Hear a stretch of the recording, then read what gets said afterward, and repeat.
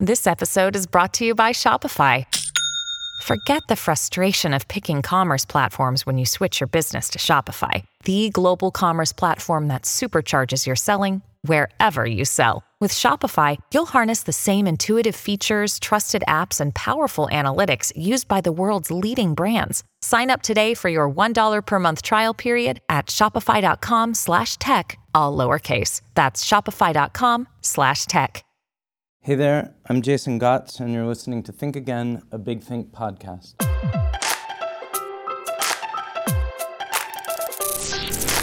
Since 2008, Big Think has been a kind of online think tank of big ideas from some of the most creative thinkers on the planet. On the podcast, we revisit these ideas in new ways. Our producers surprise me and my guests with short interview clips from Big Think's archives, ideas that we didn't necessarily come here prepared to discuss. I'm very happy to be here today with Yuval Noah Harari. He holds a PhD in history from Oxford University and now lectures at the Hebrew University of Jerusalem, specializing in world history. His 2014 New York Times bestselling book, Sapiens, A Brief History of Humankind, is published in nearly 40 languages worldwide. His new book, Homo Deus, A Brief History of Tomorrow, uses historical and current trends to look at where we might be headed as a species. Welcome to Think Again, Yuval. Hello, it's good to be here. It's really good to have you. So, we should, give a bit of an overview. You begin the book with what feels like a fairly positive situation that, you claim with evidence that humanity has conquered, in a sense, famine and plague and war. Yeah. So, obviously, a lot of people may go, wait a minute, there is war where I am, and people are still dying and so forth. But you present some compelling numbers, in terms of and then you argue what are likely to be our big projects next. Could you talk a little bit about that, just to? Yeah, so just about famine, plague, and war, I personally I live in the Middle East, so I know perfectly well there are still wars in the world, right, and still famine and still plagues. What I mean is that we have transformed them from uncontrollable forces of nature, right, into manageable problems. If there is an outbreak of epidemic like Ebola in 2014, we no longer see it as some judgment from God. We see it as a result of human failures of the governments, of the health authorities in West Africa and in the rest of the world. Right. And we take action. And when Ebola began, people thought it will be like the new Black Death, right, which killed a third of human population in Asia and Europe in the 14th century. But in fact, thanks to the intervention of the World Health Organization and other institutions, Ebola killed a total of 10,000 people. Right. Which is an awful disaster, but on a completely different scale than the Black Death. Let me interrupt and say, is the world, because what I hear from the medical community and maybe also the World Health Organization is a less sunny assessment of this. I get the sense that there is the risk. We hear periodically that indeed we may well have an outbreak of a flu of some kind that will kill, tens of millions of people worldwide. Do you think they're just overestimating the risk for the sake of kind of caution? No, I think there is definitely a risk, but we're in a different position than any previous time in history. Yeah. Previously in history, every few decades or centuries, you had the outbreak of a big new epidemic. Right. The Black Death was not the only example. And whenever this happened, humanity was helpless. People flocked to their temples and synagogues and churches and mosques to pray to God, save us, but they didn't know what to do themselves. Right. We have tools. We have tools. Yeah. It's not an insurance. No, it doesn't mean that there won't be anything like it, right, but we are no longer helpless. Okay. And it's the same with war. There are still wars going around, but we no longer think that this is a necessary evil, and maybe at the end of time, when Christ's second coming, there'll be peace. No. We now think if you make wise decisions, if you take the right actions, you can prevent war. And indeed, today, for the first time in history, more people commit suicide than are killed by human violence. More people die in car accidents. More people die from obesity, from Right. eating too much, Right. than from human violence. There is still a long way to go in terms of overcoming human violence, but the achievement over the last few decades have been really amazing. And I think that we need to acknowledge this achievement, because if we don't, it gives people the pessimistic notion that, well, violence is part of human nature, there is nothing to do about it. Dog eat dog world, Yeah, whatever. so what do you want us to do? But I mean, worldwide, though, we do see this kind of rise of, it seems, recently, xenophobia, sort of, authoritarian leadership in Turkey, now in America, Yes. Russia, etc. Yeah, Right? in Israel. Do you see that as historically sort of retrograde? Like that's an earlier stage of human consciousness. Like on the whole, we've evolved beyond that, but we're kind of going backward, or. It is a retrograde movement, not just because it increases the chances of war and conflict, but above all, because the major problems we face in the 21st century are all global threats. Right. And you cannot do anything about them just on the national level. Right. It's very clear in the case of global warming. No nation can solve it by itself, and it's not a coincidence that most people who deny climate change are nationalists, because they know they can't do anything on the basis of the nation, so the solution is just to deny the problem. But it's not just climate change. It's also the dangers of technological disruption. Okay. If you think, for example, about bioengineering and engineering babies and superhumans, Right. and if you think about artificial intelligence pushing humans out of the job market, these are global problems. You can't solve them on the level of the nation state. Let's say the United States has a ban on all genetic engineering on human beings. Right. This is not going to help if China or South Korea or North Korea have no such ban, particularly because this is a high-risk, high-gain technology, and nobody would like to stay behind. Right. If the Chinese are making immense progress in genetically engineering humans, the Americans cannot afford to stay behind, so they will break their own ban. If you're worried about genetically engineering humans, you must think on a global level. So you say that, here is where we are, and that likely the upcoming projects are going to be trying to do, on the global scale. Upgrading humans to gods. We're going to be basically trying to upgrade humans to God, like defeat death, engineer happiness in some way or other, pharmaceutically or nanotechnologically, and then upgrade humans to gods. Then you go to a prediction of sort of where we may be headed in terms of a religious idea you call dataism, and what I can't tell is whether, I was thinking a lot about, as I was reading, I was thinking about Charles Dickens's Christmas Carol, and the ghost of Christmas future, right? Who comes and says, like, here's what's going to happen if you don't, right? Yes. But I couldn't tell, because I feel an ambivalence from you, whether on the one hand it's like you want to caution us about where we might be headed, or whether you also believe that this is probably where we are headed. It seems like both of those things are going on at the same time in the book. Because there are things we can be quite certain about. I mean, for example, we can be quite certain that we will see artificial intelligence outperforming humans in more and more tasks over the next few decades.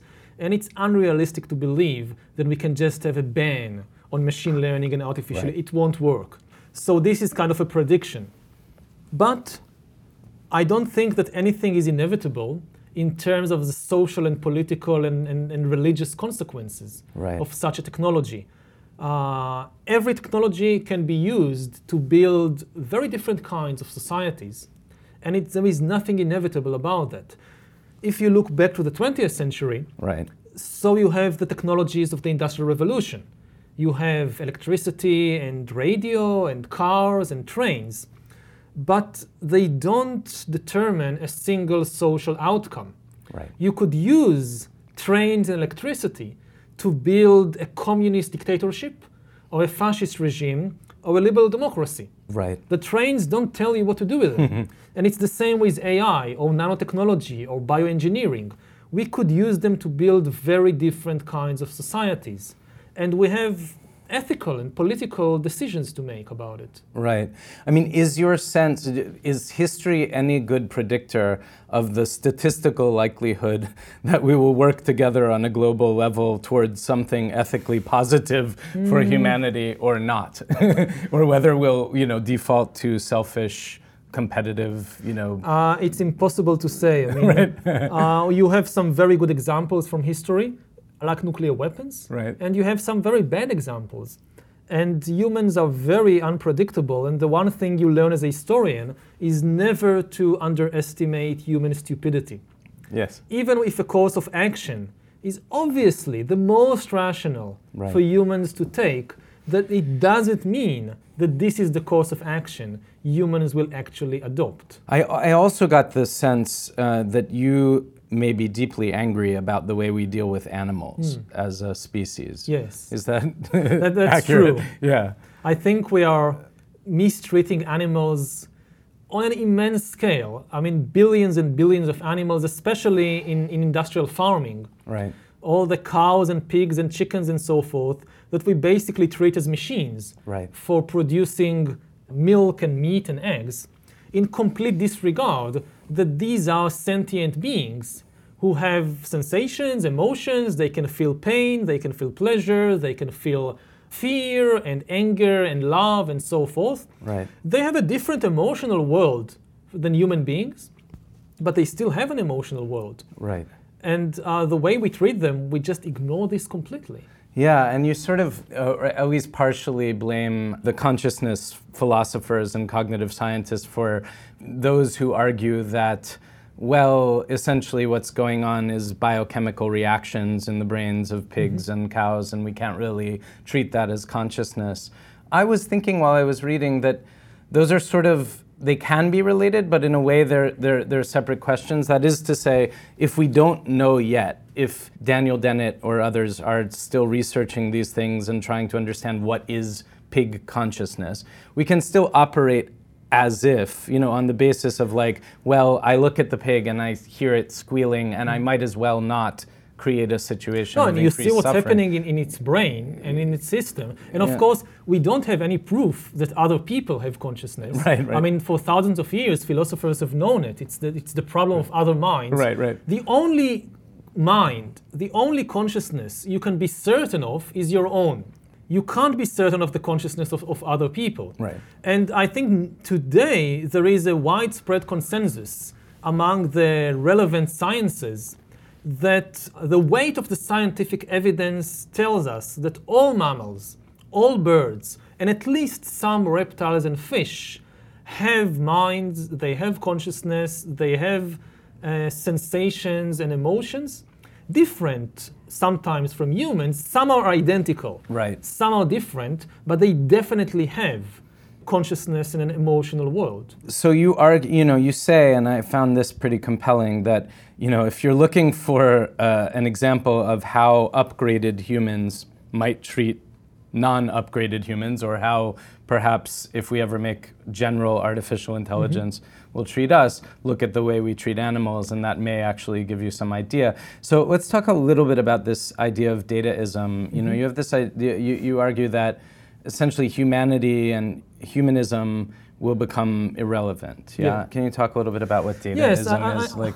It's a big issue, a big subject. Yeah, just in a small in a space, small way, the main thing is that once you have enough data, and once you have enough computing power, Right. you can create an algorithm that understands you better than you understand yourself. And once this happens, authority shifts away from humans to algorithms. Over the last centuries, we came to see human feelings and human choices Right. as the highest authority about everything. In politics, you ask the voter. In economics, the customer is always right. Right. In ethics, human feelings are the supreme judge of ethical questions. And now we are reaching a point when very soon the Amazon algorithm will know me and my feelings and my preferences better than even I know them. And then it can not only make predictions and manipulate me, it can actually make choices for me. And let's start with a very simple example. Right. What book to read? Previously, people say, oh, you just follow the recommendation of your friends or of your own emotions and feelings. But now you go online to the Amazon bookshop and an algorithm pops up and tells, oh, I know you. I know what books you liked and disliked in the past. Right. And based on my statistics, I make recommendations for you. Yeah. But this is still very primitive. If you read a book on Kindle, you should know that while you read the book, Right. for the first time in history, the book is also reading you. Kindle is following you. Right. It knows which pages you read fast, which pages you read slow, and when you stop reading.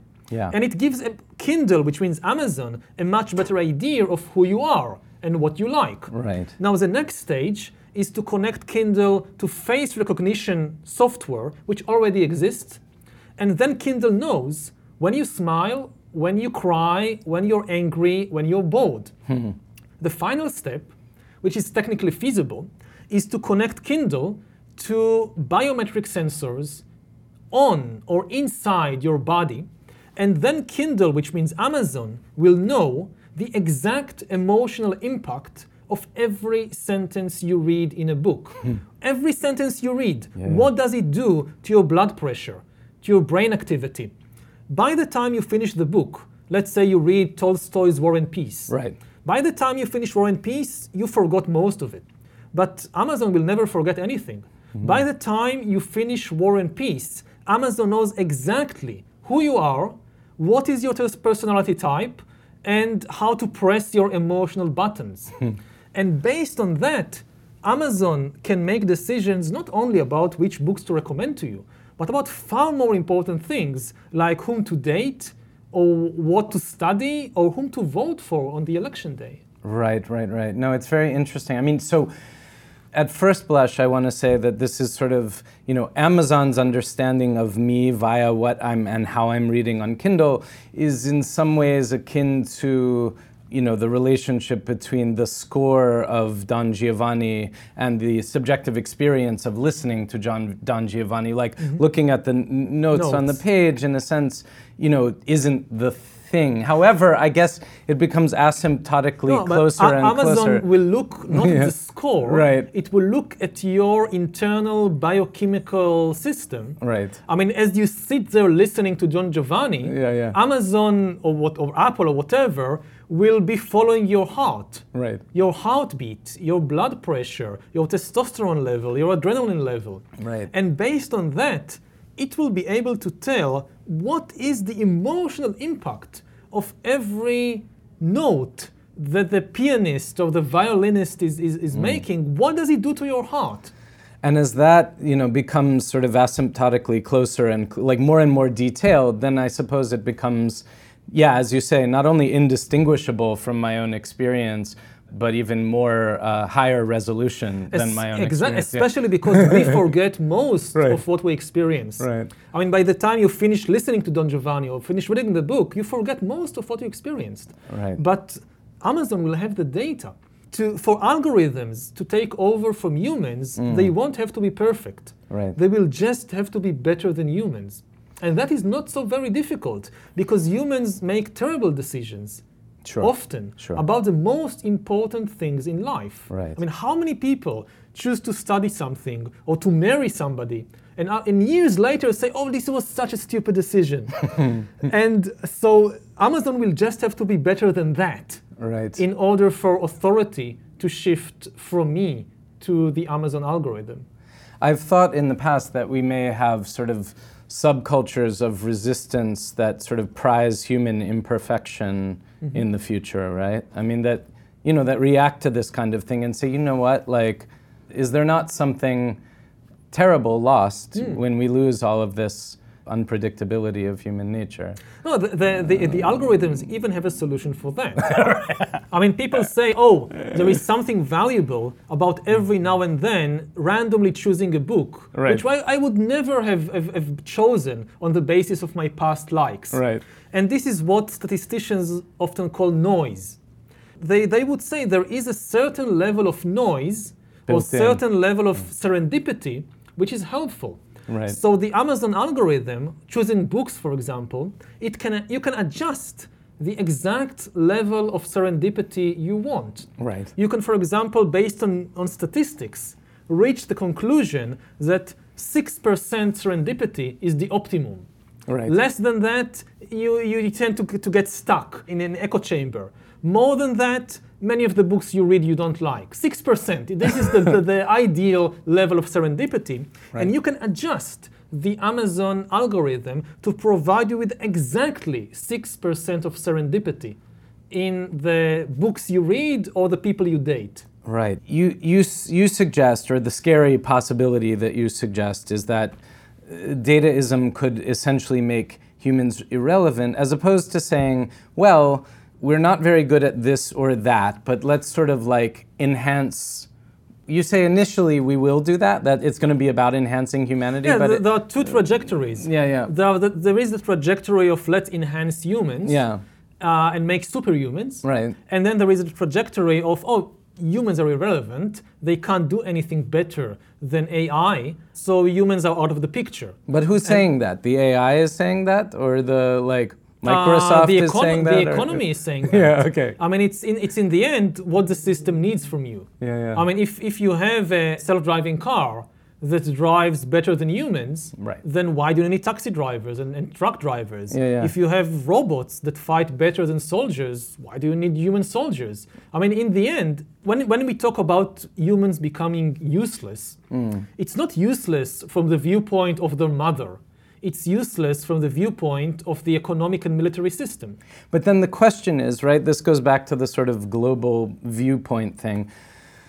You know, is it possible for humanity to say, okay, therefore, this is good. We don't actually need taxi drivers anymore. Yes. Maybe it was boring to drive a taxi. Maybe, people can walk around like some people did in Athens and philosophize all day or whatever. Yeah. Or not, or do we just chew up everyone and spit them out? I'm not saying that it's all bad. Yeah. There are many good things about these developments. If you make better choices in life, what's wrong with that? If you have better health, what's wrong with that?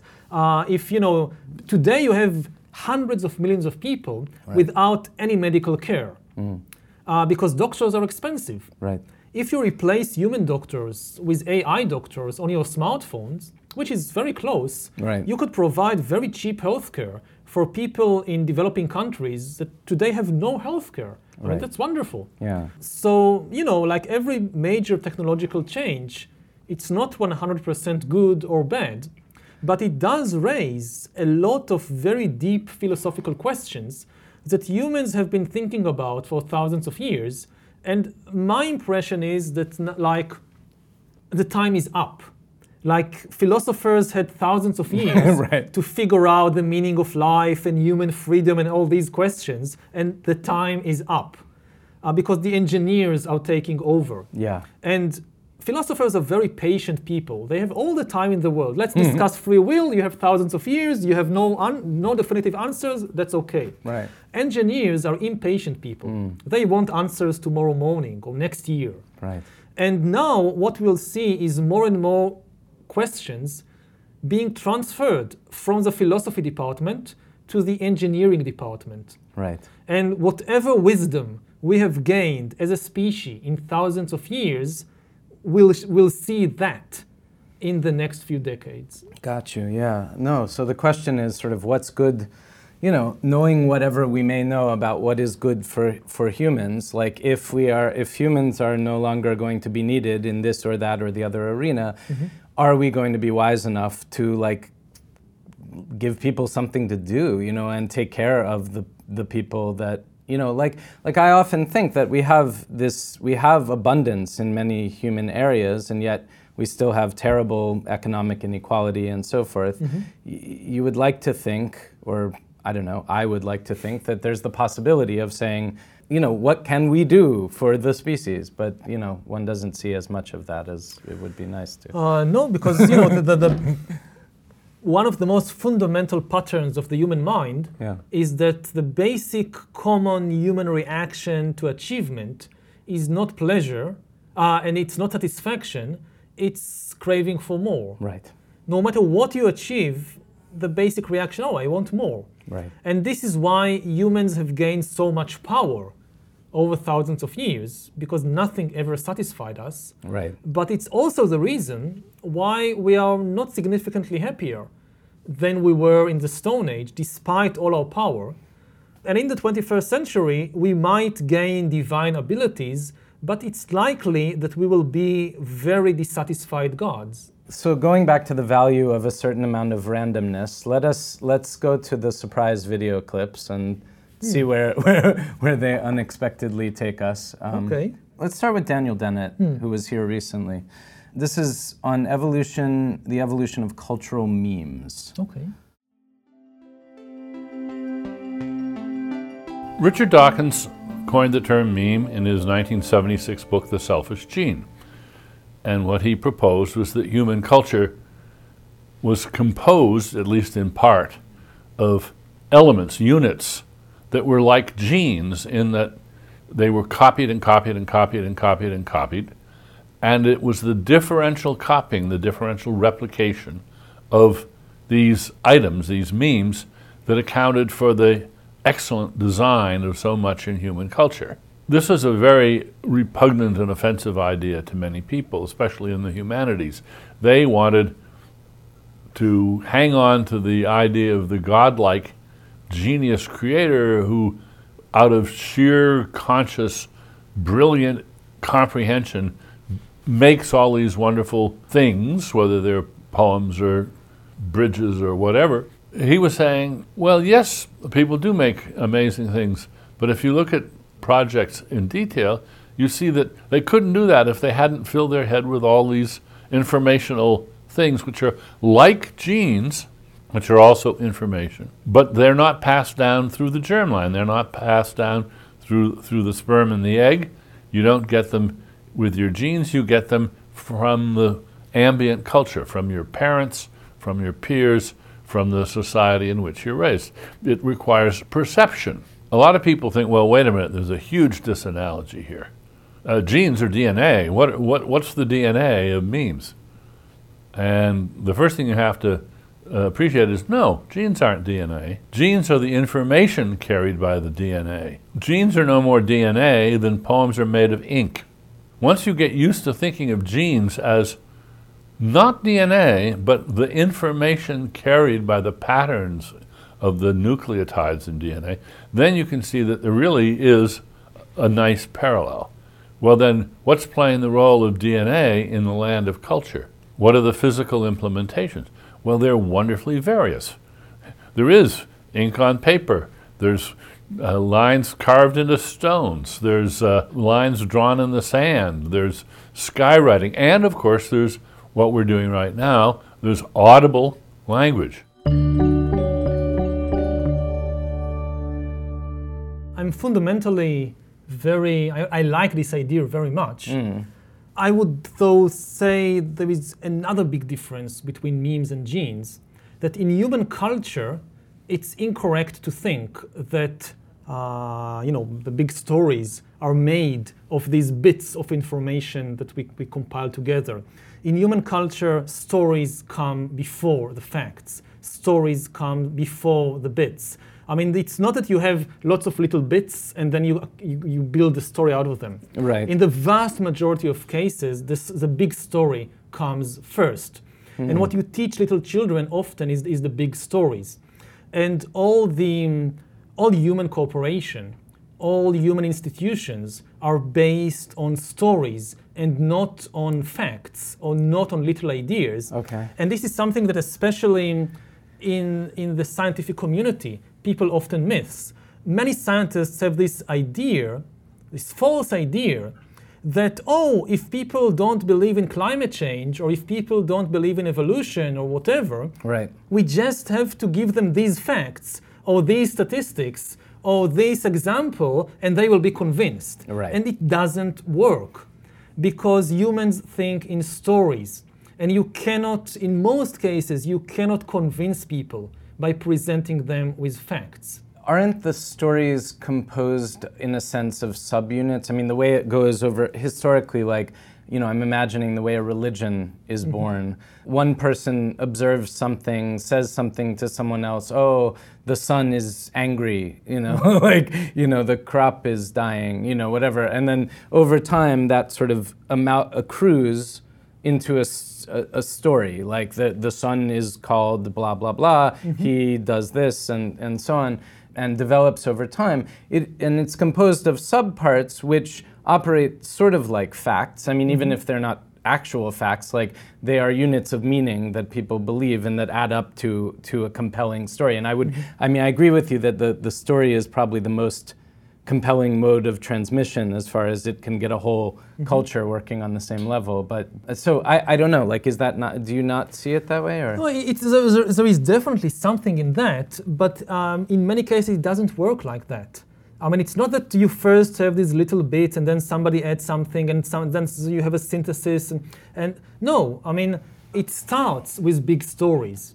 Give me an example. Like because I want to understand. I just want to make sure. It's a bit like what Kuhn says about philosophy of science. Okay. Says about scientific paradigm shifts. That it happens on a large scale. I mean, nothing changes, and then suddenly there is a tipping point, and everything changes. And when you look, for example, say 100 years ago, 1917, right. You had the communist revolution in Russia. Okay. And the Russian state moved from believing in the story about the divine right of kings and the Tsar and God as the source of political authority, right. overnight to believing that the common people and the workers are the source of authority and there is no God. Okay. And it was not a slow accumulation of small changes that led from one story to the other. Okay. It was a very abrupt and all-encompassing revolution. Of course, it wasn't overnight. Right. There was, and there were like minor peasant revolts, probably historically, that then I'll say it even more starkly. I mean, yeah. I like the idea very much of memetics and the meme and so forth. So far, as a historian, I didn't see anybody cash the check. Okay. I mean, you have this check of, if we just start talking about memes and memetics, suddenly you'll really be able to understand historical and cultural change much better. Uh-huh. And this sounds very attractive, but I haven't seen anybody actually doing it. Right. That given an explanation for the communist revolution in terms of memes, which is better than everything we have had so far. I mean, yes, cultural changes, historians have been talking about it for centuries. Right. There is nothing new there. Right. I want to see a book or an article which gives me a profound new insight into the communist revolution based on the ideas of memes that I did not get from Hobsbawm and from all the previous historians that did not need this concept of meme. I'm not saying it's impossible. Sure. I'm just saying that as of February 2017, I still haven't read the profound historical analysis based on the idea of meme. It's all theory. Right. It's very little actual practice. I see what you're saying. So I'd like to talk a little bit about, though, how this overlaps with the idea of algorithms, the way you talk about them in the book, because I know a bit about what an algorithm is in a computer, but you were using it much more broadly to refer to units. I thought of cultural meaning and human behavior and so on. Could you talk a little bit about sort of how algorithms pervade human life? Yes, I mean, algorithms, we know them from computers, but you can have an algorithm to make a soup, and you can have an algorithm to run an army or to run a hospital. And what you see is that over thousands of years, humans have been constructing institutions, algorithmic institutions, based on a step-by-step process of what to do. So it's things like training in the army, that how to fire a musket. In the 17th century, you have the drill master break down the process of how to fire a musket into 40 different digital movements. And then you have these recruits who come to the drilling field, and day after day after day, the drill masters teach them the 40 steps of how to fire a musket. Okay. And then you think about a hospital. And it functions also. I mean, a big hospital, Right. it functions like an algorithm. Like you enter the reception room and somebody comes and asks you to fill a form. Right. And based on what you write in the form, they give you an initial testing, like check your blood pressure or your whatever. And based on that, they send you there, they send you here. And it all follows these rule books and regulations. And the idea is that it doesn't matter so much who are the people you encounter, who is the secretary, who is the nurse, who is the doctor. As long as they follow the algorithmic process, the system works. I see. And the algorithm, would you say that the algorithms, like it seems to me that they develop over time through feedback loops. Like somebody tries something, it doesn't work. They say, okay, this works, okay, these are the 3 steps. Then a human probably messes it up or it doesn't fit the paradigm, and then the algorithm has to be revised again, and then they become more and more complex over time, yeah? So are stories algorithms? I can't recall whether you say that in the Not book, so but much. stories in the sense of, say, Christianity or dataism or whatever. Stories, they follow a narrative logic, not the logic of an algorithm. This is why most people find algorithms so alien and alienating and impossible to comprehend. Right. Because Homo sapiens thinks in stories, Right. mentally. I mean, you can say that our brain functions algorithmically, but when it comes to our experiences, we experience the world in terms of stories. Narrative, we experience our lives in terms of stories, and not in terms of an algorithmic process. I mean, I guess like in the grand stories that define human culture, there are algorithms embedded in them. Like if you're a good person, then you'll go to heaven, kind of thing, right? So the story itself is not an algorithm, but the story it may contain it usually algorithms. follows this happened and then like, I don't know, Yeah. one of the most successful stories ever, there once was a woman who was a virgin, Right. and she gave birth to a man, Right. and this man could do anything he wanted, and then some bad people killed this man, but he got back to life and went up to heaven. Right. And if you believe this story, after you die, you will also join that man in heaven and live there happily forever. So this is one of the top 5 stories of human history. It sounds incredible that this story is one of the top 5 stories in human history, but it is. So, and it's absolutely, it's amazing. So algorithms have to function according to like laws of causality and logic, perhaps, but stories do not. I mean, like a story like that makes no sense. Like there is no. It makes sense to billions of people. I know. But I mean, it doesn't make sense according to sort of causal logic well, I guess there is a causal logic if you believe that God can do whatever he wants, yeah. Yeah. There is some causal logic there. There is no evidence so much, but there is. Right, yeah. Interesting. Okay, I think that's a good place to draw a line, and let's see what the next surprise video is, huh? Okay, so Lawrence Levy on mindfulness, The Middle Way, and Pixar.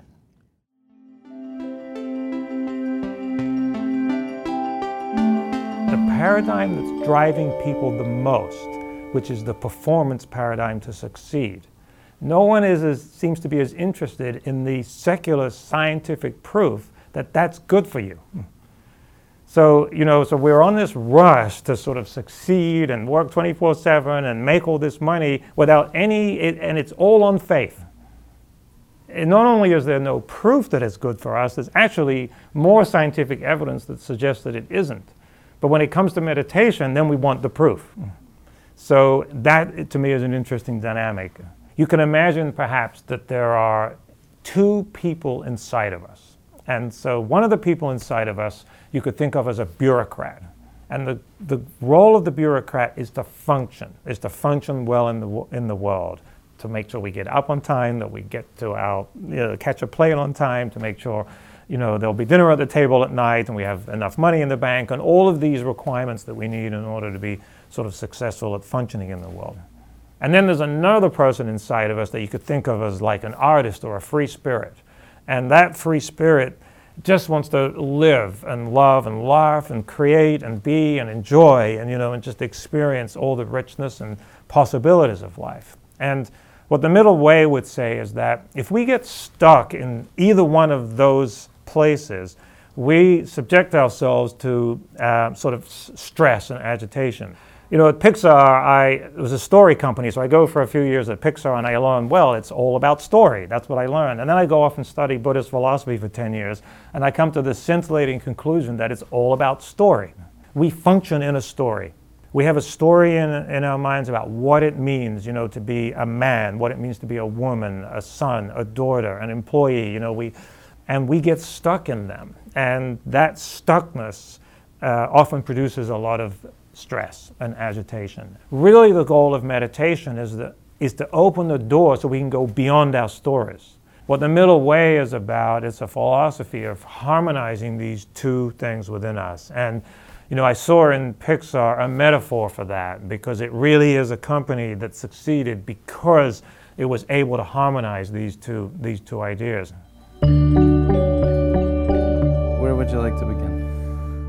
I practice meditation for 2 hours every day. That is, I knew that about you. I do Vipassana meditation. I agree with a lot of what we've just heard. I also definitely agree with this idea that humans get caught up in the stories.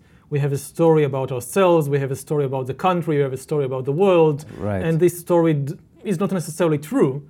It's often a fiction, right. But it dominates us and controls us in our lives. And it's very important to be able to differentiate fiction from reality. This is also how would I define one of the main purposes of meditation. What I do in Vipassana is what's real? What is reality? Right.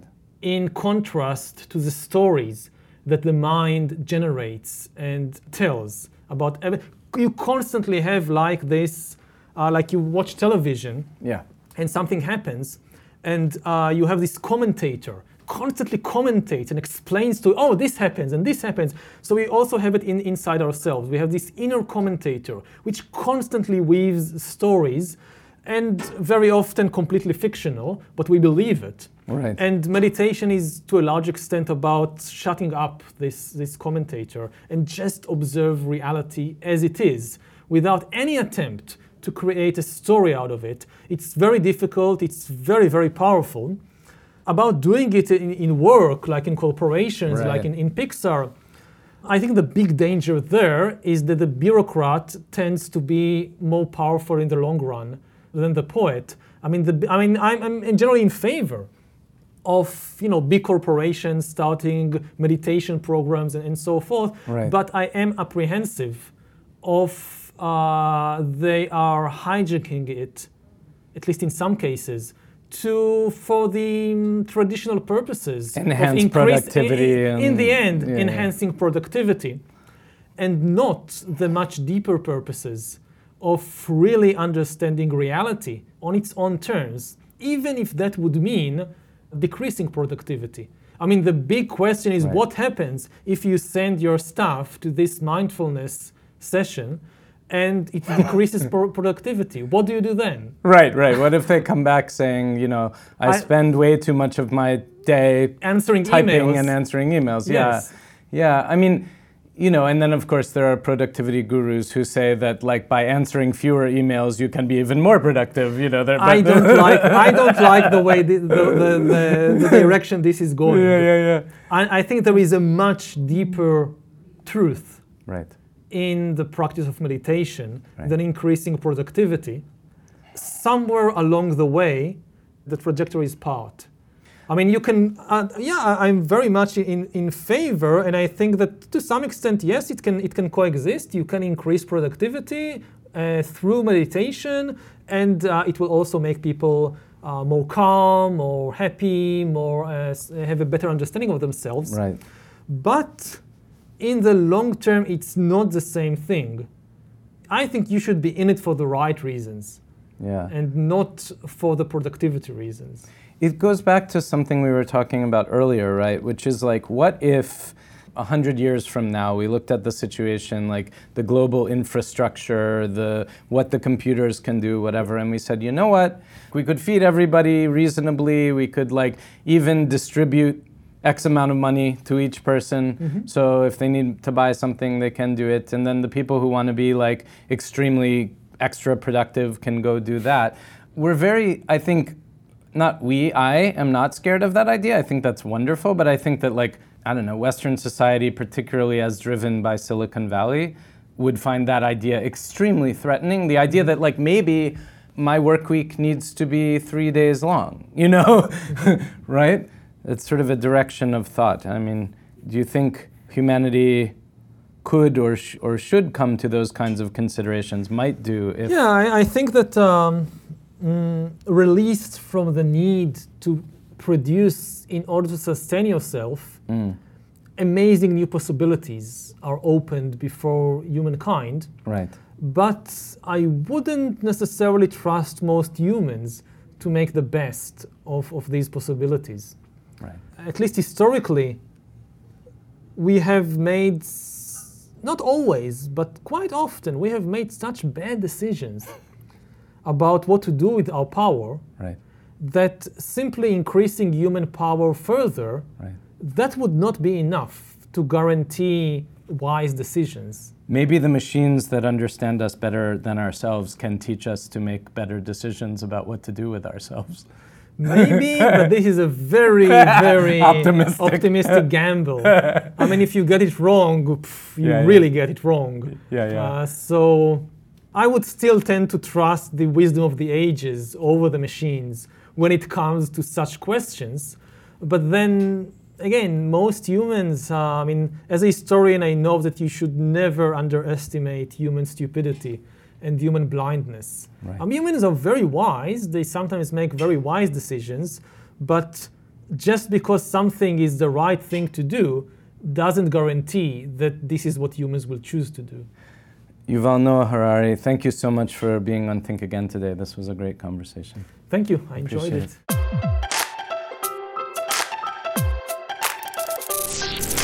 And that wraps up another episode of Think Again. Thank you so much for being with us. If you haven't had a chance to do it, or if you're new to the show, please take just a couple minutes and rate or review us on iTunes or wherever you listen. iTunes, Google Play, Spotify. I don't know if there's a rating on there. I'm not really sure. But wherever you listen, it would be great if you could rate or review us.